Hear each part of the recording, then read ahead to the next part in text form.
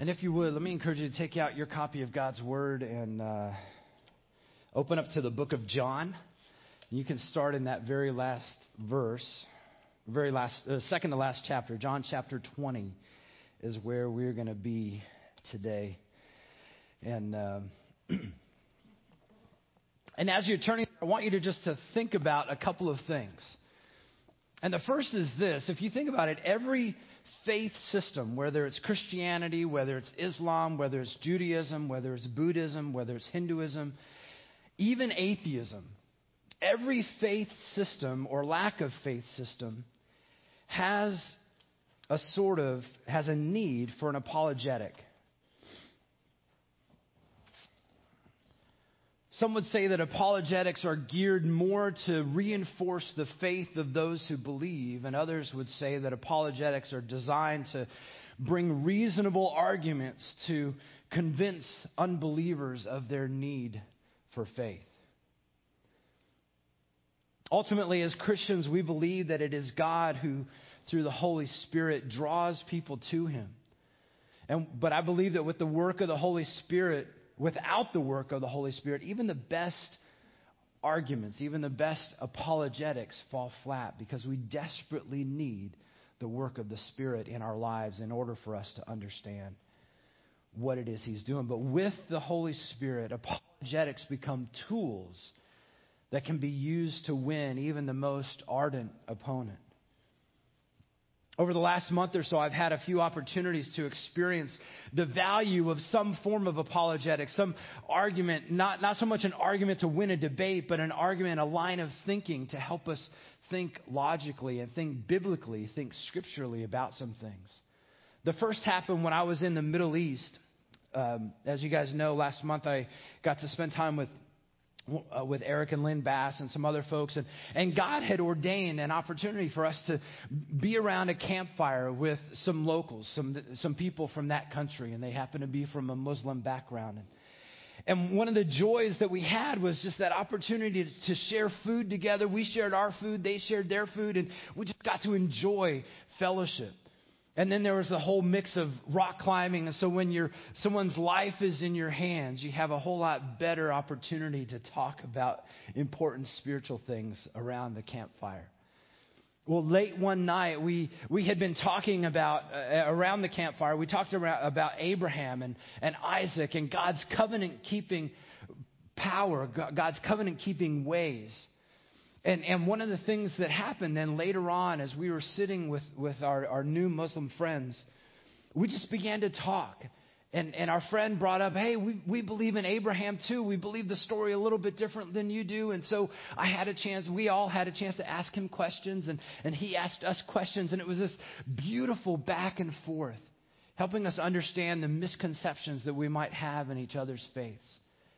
And then at one point in time, God opened up this door for us to be able to share the gospel, starting with our point of commonality and going all the way through to the death, burial, and resurrection of Jesus Christ, helping him see that it's not us fulfilling our obligations to God, but it's God who has been constantly keeping His covenant, His promises to people. But the other apologetic experience that I've had has really not so much been an experience as been a learning opportunity. And that is through this book entitled Confronting Christianity, 12 Hard Questions for the World's Largest Religion. It's by a woman named Rebecca McLaughlin. And in it, Rebecca, she has a PhD in literature. She's got a seminary degree. She's a big thinker. And she spends a lot of time around some very smart people at MIT. And throughout her book, she uses a variety of arguments and lines of reason to address questions or objections that people have raised about Christianity. I found the book quite informative and educational. In fact, there's a few copies of this out in the Book Nook if you want to grab one. It is well worth the read. And I want to encourage you, if you are on the fence about this whole Christianity thing, if you're thinking, man, I don't know that I want to believe all that, let me encourage you to grab one. Because what Rebecca does is she very carefully answers questions that people have. Questions like, well, isn't don't science and Christianity counter each other? Can the two coexist? And a whole variety of other questions that she brings up. But I want to encourage you too, if you're already firm in your faith, you might find that this book, like me, has helped me think through some things differently than I would have. You see, I came to faith as a small child, and so this is all I've known.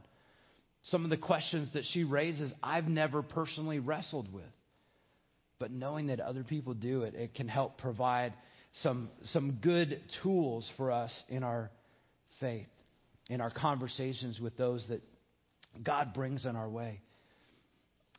And I bring all that up because as we start our study in the Gospel of John, we're going to spend most of this year studying the book of John together. But as we start this study, we're going to begin with the end in mind. Stephen Covey would be so happy with us. We're going to begin with the end in mind because near the end of his gospel, John clearly delineates the purpose for his account of the life of Jesus. So if you have your copy of God's Word and want to look there, John 20, 30 to 31, it'll be on the screen as well. And I know Brian read that a few minutes ago. But John 20, 30 to 31, John gives us his purpose. And he says, now Jesus did many other signs in the presence of the disciples, which are not written in this book, but these are written, so that you may believe that Jesus is the Christ, the Son of God, and that by believing you may have life in his name. So it's almost as though here in the second to last chapter of his book, he's finally getting to the point. He's finally telling us the why to all of the what that he has been communicating. And we're going to study the what over the next several months.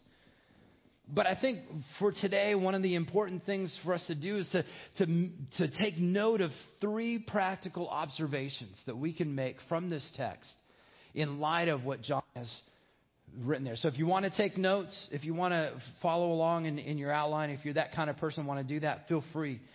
But the first thing that we're going to really think about is that John is calling us to consider the signs. He is calling us to pay attention. You see, John, like the other gospel writers, he made a selective group. He took selections from Jesus' life, and he wrote that down specifically for a purpose. Each gospel writer presents Jesus in a little bit of a different way.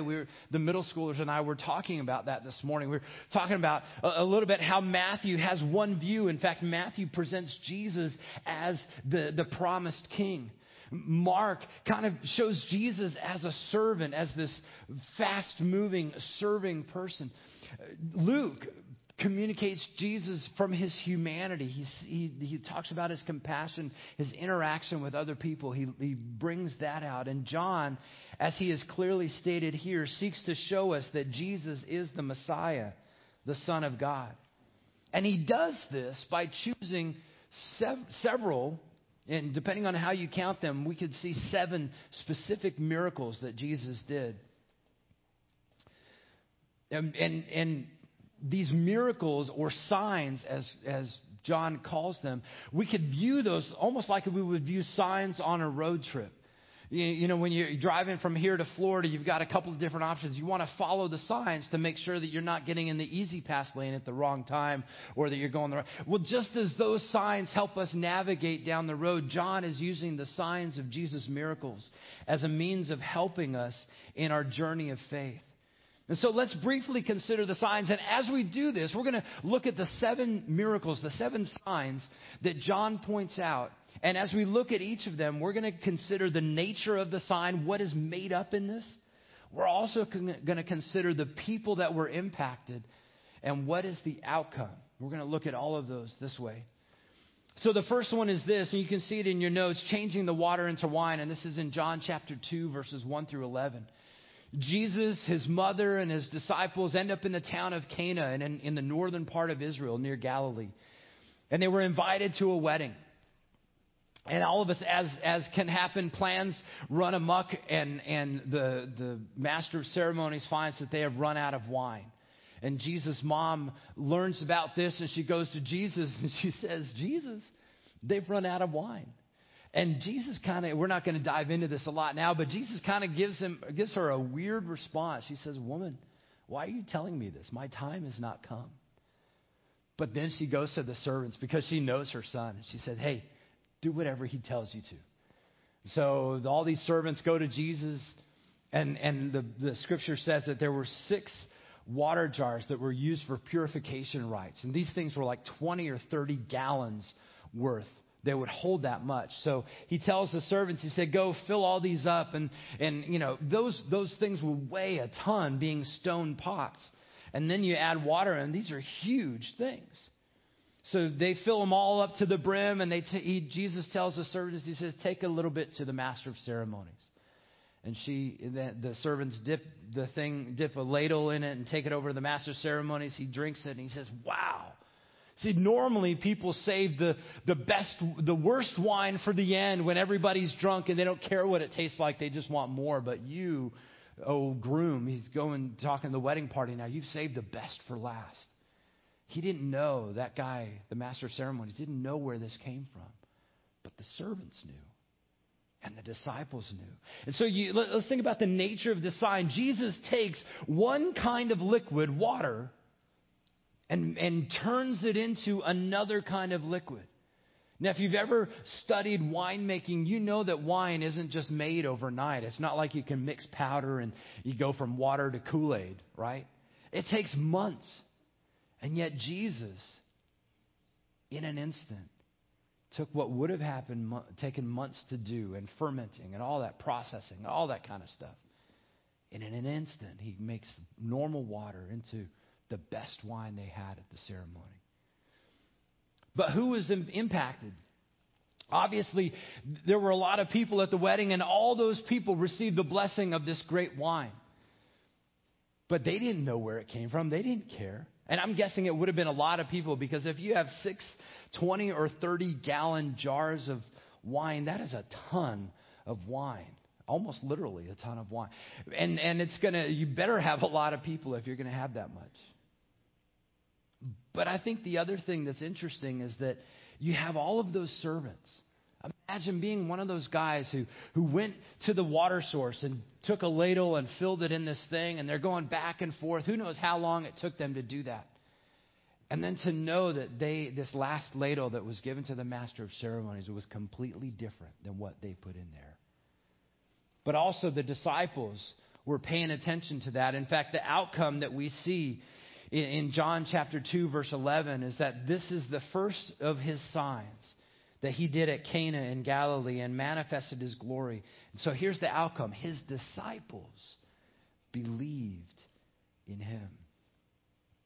In the next sign that we see is a couple chapters later in John chapter 4, verses 46 to 54. Jesus heals the official son. And rather than summarizing it, let me just read this for us.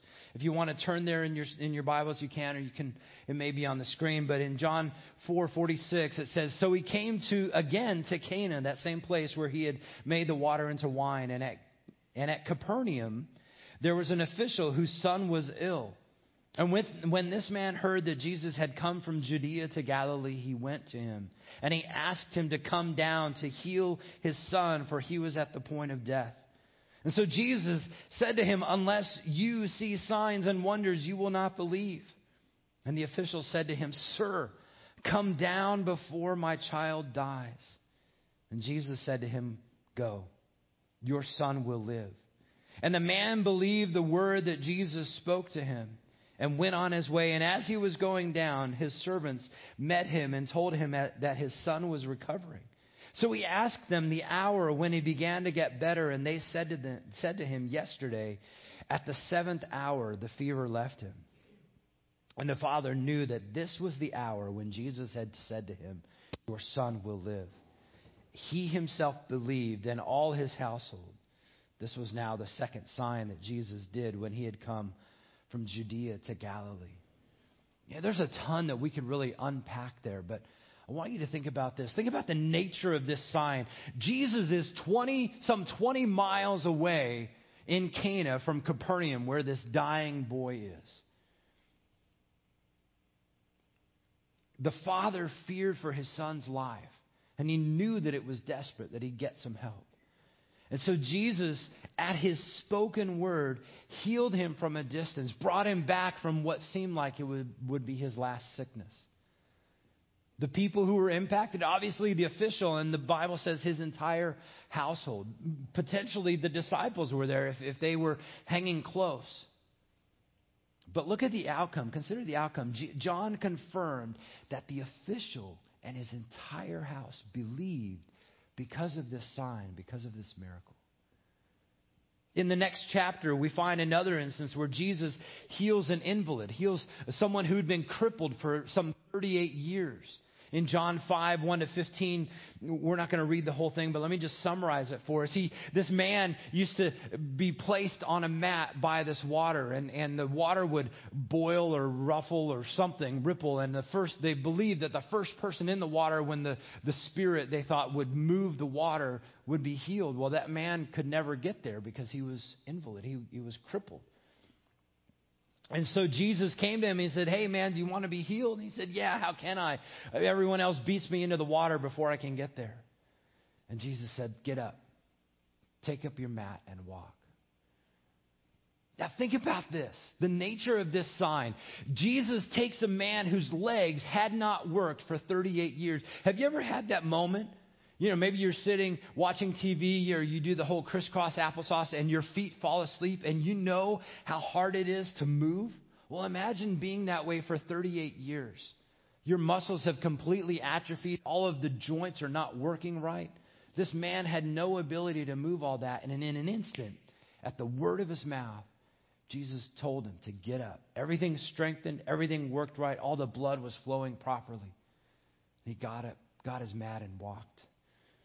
So think about this. The man was among the people who were impacted. There may have been other people who were laying around there waiting for the pool to begin to bubble or begin to move. But also, the Bible tells us that some of the religious leaders were threatened. They were impacted, but not toward belief. They were impacted because they were threatened by Jesus' power. And John doesn't give us any direct outcomes or signs of belief other than the fact that this man believed that Jesus could do this. But we learn in the next chapter that people began to see the signs and began to follow Jesus. We see that in chapter 15, verse 2. Chapter 5, verse 2. But on the negative side, because this became more public, Jesus actually did this on a Sabbath. And this is one of many times that Jesus healed people on the day of rest. It would be like people are typically expected not to work on Sundays. Well, it was that way for them on Saturdays. And Jesus would heal these people, and all the religious leaders were like, "Wait, there are 6 other days of the week to heal people. Don't do it on Saturday." And Jesus is like, "This is the best day of the week to do it." And it started these major controversies with him. But this sign led to the next one in John chapter 6, verses 1-14, where Jesus had an opportunity to feed a multitude. You see, all the signs that Jesus was doing, now multiple people, a couple thousand people were beginning to follow him. They wanted to see what this man would do. They wanted to hear what he would say. And so they find themselves up around Galilee. And it's around Passover time. And Jesus turns to his disciples and says, "We have all these people here. How are we going to feed them?" And they empty out their pockets. And one guy says, "Hey, 200 denarii, which is all I have, I think, I'm reading into that, but 200 denarii wouldn't give these guys hardly anything." And one other guy says, "Hey, here's a kid's lunch, a couple loaves of fish, a couple loaves of bread." And Jesus said, "Okay, have them sit down." He gave thanks for it and began to break it. And he broke it and broke it and broke it and broke it and broke it and broke it and fed 5,000 people. And then at the end, after everybody had enough, it's like the never-ending buffet line, and you never get full. Oh, what a joy that would be. But, everybody had as much as they wanted. And Jesus told his disciples, "Hey, go pick up all the leftovers." And they pick up 12 baskets full. How many disciples are there? 12. Just enough for them. Interesting. We'll think about that at another time. But think about this. Think about the nature of the sign. Jesus takes a small thing and multiplies it, and to feed what would be enough for one, maybe two people, now is enough for over 5,000. Imagine being one of those disciples, and you're watching this food just continue coming and keep coming and keep coming. And then you see the people who have eaten this. All these people were impacted by that. And John tells us a bit of the outcome in John 6:14. He says, when the people saw the sign that he had done, they said, "This is indeed the prophet who is to come into the world." You see, it appears that they were beginning to believe, they were beginning to see that Jesus was more than just some Nazarene. Jesus was more than just some wise dude. He was the anointed one of God. They began to see that. Well, right after this miracle, Jesus was like, hey, they're wanting to make me king, and I'm not ready for all that. So he goes up to the mountain. He sends his disciples across the sea. The next miracle in John 6:16-21 is Jesus walking on water. John doesn't specifically call this a sign, but as he's up on the mountain praying, he comes down, and they've already gone, and there's a storm. They've been buffeted. They can't get back to land anywhere, and Jesus starts walking to them on the water. The nature of that sign, Jesus seemed to demonstrate his ability to control matter. He had this ability to make what wouldn't hold his body up. Later on, people realized that it was only the disciples that got into the boat, and they wondered, how did Jesus get to the other side? And so all these other people began to be impacted, including the disciples who were in the boat, and frankly, they were scared out of their minds. And this miracle, along with the feeding the 5,000, created an opportunity for Jesus to engage the crowd and some religious leaders in conversation. And the crowd seemed to believe, expressing that belief by the intention to do the works of God. They were saying, yes, we believe and we want to be obedient to what God has called us to. And yet the religious leaders were even more confused. They didn't understand what Jesus was doing. A couple chapters later, we get to see another sign where Jesus heals a man who was born blind. Chapter 9, verses 1-7. And in this one, it actually begins with a question in verses 1 through 3 of chapter 9. It says, as he passed by, he saw a man blind from birth. And his disciples asked him, Rabbi, who sinned, this man or his parents, that he was born blind? And Jesus answered, it was not this man that sinned or his parents, but that the works of God might be displayed in him. And so Jesus spit on the ground and made some mud and put it on his eyes, and he told him to go wash, and immediately he was healed. And this sparked another controversy because he told him to go show himself to the priests and to the religious leaders, and they began to question, they began to recognize, and other people were saying, hey, isn't that the guy who used to beg on the side of the road? He would beg outside the temple, and yet now he sees? What's going on? But think about the nature of this sign. He brought complete healing to something that never worked. I have a friend who's been blind since she was a teenager. She had a tumor similar to Danielle's sister Teresa on one of her optic nerves. And when they removed it, she lost her ability to see. All she sees is people like trees and shadows. She sees a little light and a little dark, but that's it. But in this case, this guy's eyes never worked. And apparently other people were able to see that. They were able to see that this wasn't just like glaucoma or something else. He had never been able to see.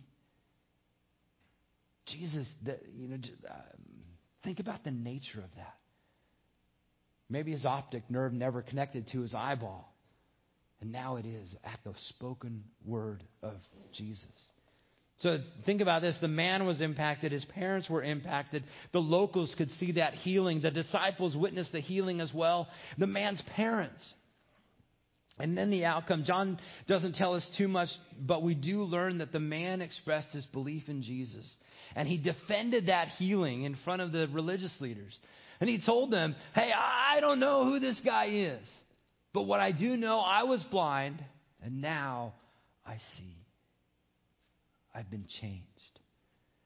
And there's one final sign that John presents, and that is in chapter 11, verses 1 to 44, the raising of Lazarus. Lazarus had been dead for 4 days. Jesus was far away. And Jesus shows up and he has conversations with his sisters and expresses his compassion for them. And then he verbally, outside the tomb, tells them, take the stone away, and he calls Lazarus to come out. And everyone's objecting. They're saying, wait, it's going to stink. He's been in there 4 days. He's starting to decay. It's just not, don't do this. And Jesus, ignoring their objections, said, Lazarus, come out. Think about this. The nature of this sign. He brought life back to something that was dead. He reversed decay. And think about the people who were impacted. Obviously, Lazarus was greatly impacted by this.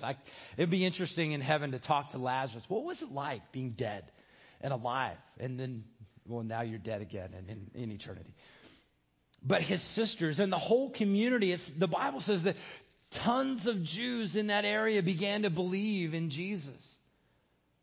But it also says that the religious leaders were threatened by Jesus even more. In fact, now that he had this dead man walking, dead man alive again, they wanted to not only kill Jesus, they needed to get rid of Lazarus too.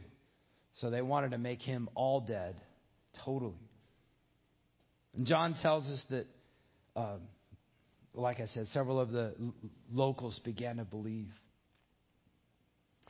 But notice, all of these miracles, starting with changing water into wine, through the resurrection of Lazarus, John seems to be showing this escalation of the importance of the impact of these miracles, of these signs. It's as though he's leading to a climax.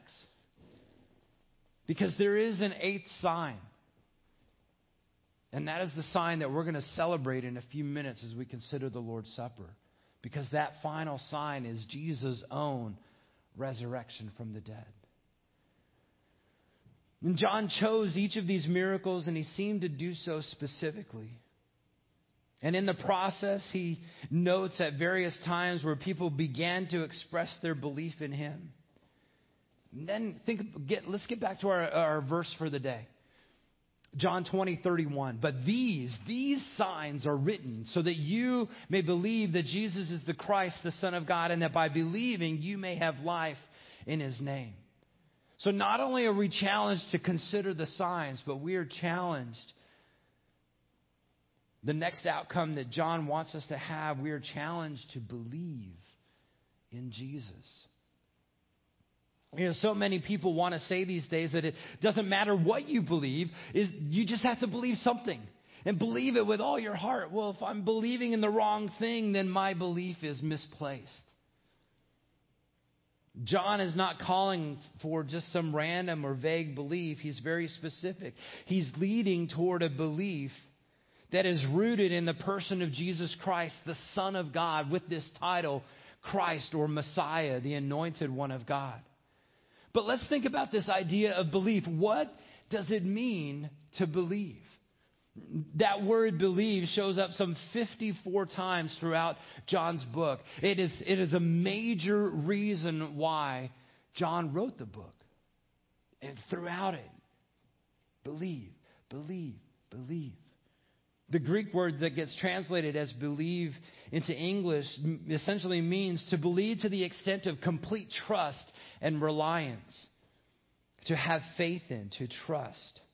Another way to think about this is to entrust, especially in one's spiritual well-being, to believe or to commit, to trust with.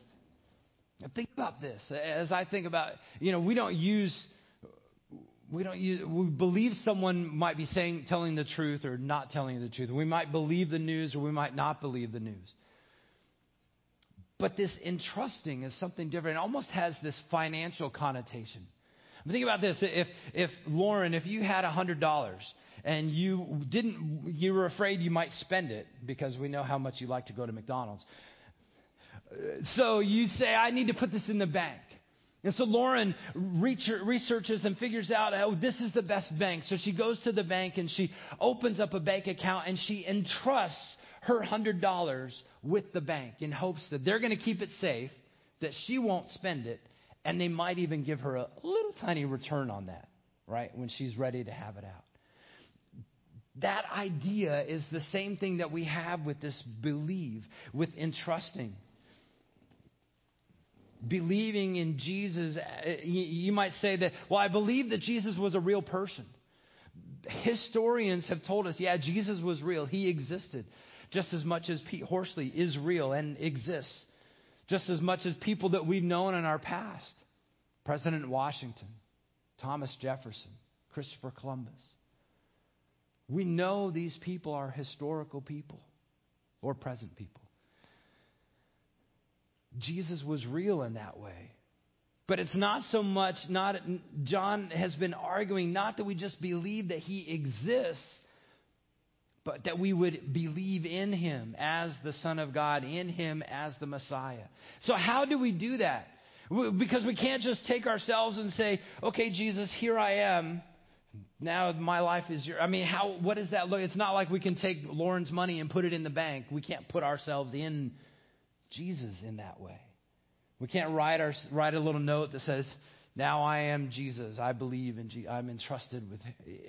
But yet spiritually, that is what happens when we are entrusting ourselves to him. You see, the bank will never know that I trust them with my money until I entrust them with it. I can tell them I believe it, but I better back it up by being able to do that. The same thing with Jesus. There's a verse, I don't have the exact reference, but it says that even the demons believe in Jesus and tremble. But their belief is something different. They believe and know that he is the Son of God. He has the ability to judge them. And they know that their fate is doomed because of their choices.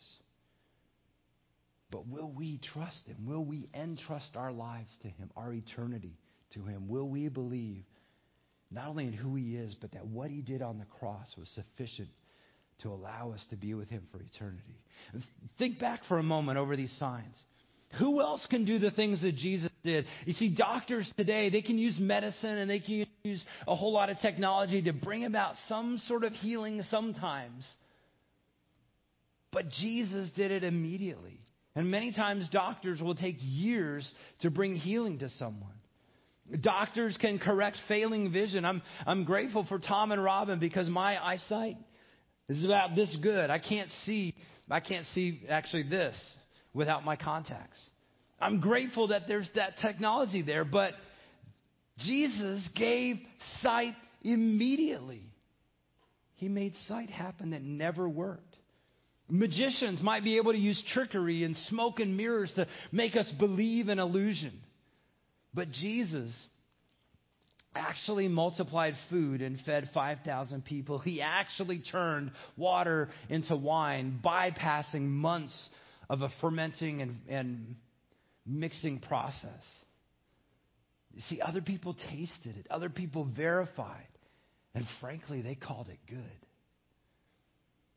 EMTs are able to bring someone back from the brink of death. Maybe after even being dead. We hear stories about people who've been dead for a minute or two, but 4 days? Who does that? I mean, you could talk to Will afterwards what someone's body is like after a few days. He knows very well. Jesus reversed decay, restored brain function, brought life back. And what's more is that all these were verified by multiple people. So John is not the lone witness. So then it raises another question. What is the value of believing? John's argument is that these are written so that you may believe that Jesus is the Christ, the Son of God, and that by believing, you may have life in his name.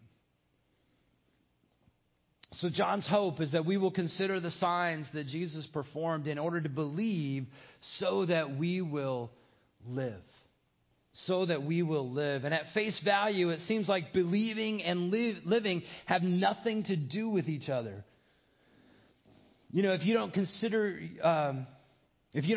yourself a believer yet or a follower of Christ, you might think, I'm already alive, so why should I believe? What's the value in believing? I exist. I live. But I think it's important for us to understand the nuance of what John is getting at here, because we've mentioned this before. There are two Greek words that are used in Scripture and in general ancient Greek for life. One is the word bios, and it basically means existence or livelihood. So you and I, we all have bios. If you're breathing, you have bios. A plant has bios. Not these plants because they're fake. But a dog has bios. A bird has bios. Everything that's around us that is alive has bios. You were born with bios. And John's hope is that by believing, you will truly live, which is why throughout his gospel, the only word for life that he uses is Zoe. In fact, he uses it 57 times. So what? What does that mean? I'm glad you asked. If you were to look through John's gospel and study this a bit more, we would see that he generally means one of two kinds of life. The first one is abundant life. John 10:10, Jesus said, I came that they might have life and have it abundantly. We might see this as life that has purpose and meaning, a life that is lived according to its Maker's design. Think back to that book that I mentioned at the beginning, Confronting Christianity. One of the things that the author points out in her conversation in the chapter on science and Christianity is that in so many of her studies and research and conversations with atheists, because they don't believe there's a reason for us to exist, there is no great purpose to us. We are just a big bag of cells. There's no morality. There's no reason for you or I to do anything. We just exist. And yet they can't get past the idea that we've been endowed with something unique. But I think when we come to realize that our lives are designed, even our bios is designed by a creator, there is an immediate value placed on us. We have a higher purpose for which we are living. And then when we begin believing that Jesus Christ died on the cross, He performed these signs to help us believe in Him. Now we get to see that we have meaningful life. We exist for something. We exist to make a difference in the world around us. We exist to proclaim the good news of why He came to our family members, to our friends, to our neighbors. We exist to live differently. We get to live for His glory. But there's a second kind of life, of Zoe, that John refers to. And that is eternal life. Eternal life. In John 6:40, he says, he's quoting Jesus here, and Jesus says, "For this is the will of my Father, that everyone who looks on the Son and believes in Him should have eternal life. And I will raise him up on the last day." Rick Warren years ago wrote a very famous book entitled The Purpose-Driven Life. And one of the things that Rick says is that our life here is practice or a preparation, a prelude for eternity. And his argument is that our 80, 90, 100 years that we might live here on earth is a blink of an eye compared to the life that we have in eternity. The Scripture notes that those who believe in what Jesus did on the cross will enjoy eternal life. One of the Bible dictionaries says it this way. It says, eternal life, comprises the whole future of the redeemed and is opposed to eternal punishment. It is the final reward and the glory into which the children of God will enter. It is their Sabbath rest.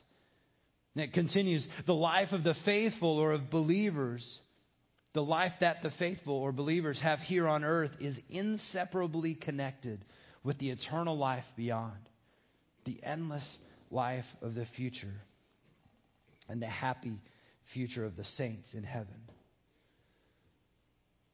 So one of the things over the next couple months as we continue looking at the book of John, we're going to have this purpose of his gospel in mind. He wrote these things specifically so that we would believe, and that belief would lead toward life. So the question I have for you is, do you believe? Have you entrusted in Jesus as your Savior? Do you see those signs and recognize that Jesus was not just some magical person? He is the Son of God, the Messiah. So if you don't yet believe, let me encourage you to call on him. Repent of your sin. Recognize that there is this barrier called sin in your life. And trust that Jesus covered your sin on the cross. And if you don't understand what that means, let me encourage you to talk to someone around you or talk to me after church. I'll be happy to help you understand that more. But if you are a follower of Christ, if you already believe, I want to ask you, are you living in that abundant life? Are you fully alive by faith? Now, I'm not talking about living your best life now. I'm talking about a life of compassion, a life of mercy, a life of humility, grace, love, hospitality, of devotion. Living life the way that living the life that Jesus saved you to live. Let's pray. Father, we do thank you so much for your word in this time. Thank you for these signs that John chose for us to be able to walk in them. And God, I pray that you would help us to believe. Lord, for those who may not yet fully believe, I pray that you would give them strength to do so. Give them the faith to believe. Help them, we pray. Help us in Jesus' name. Amen. Amen.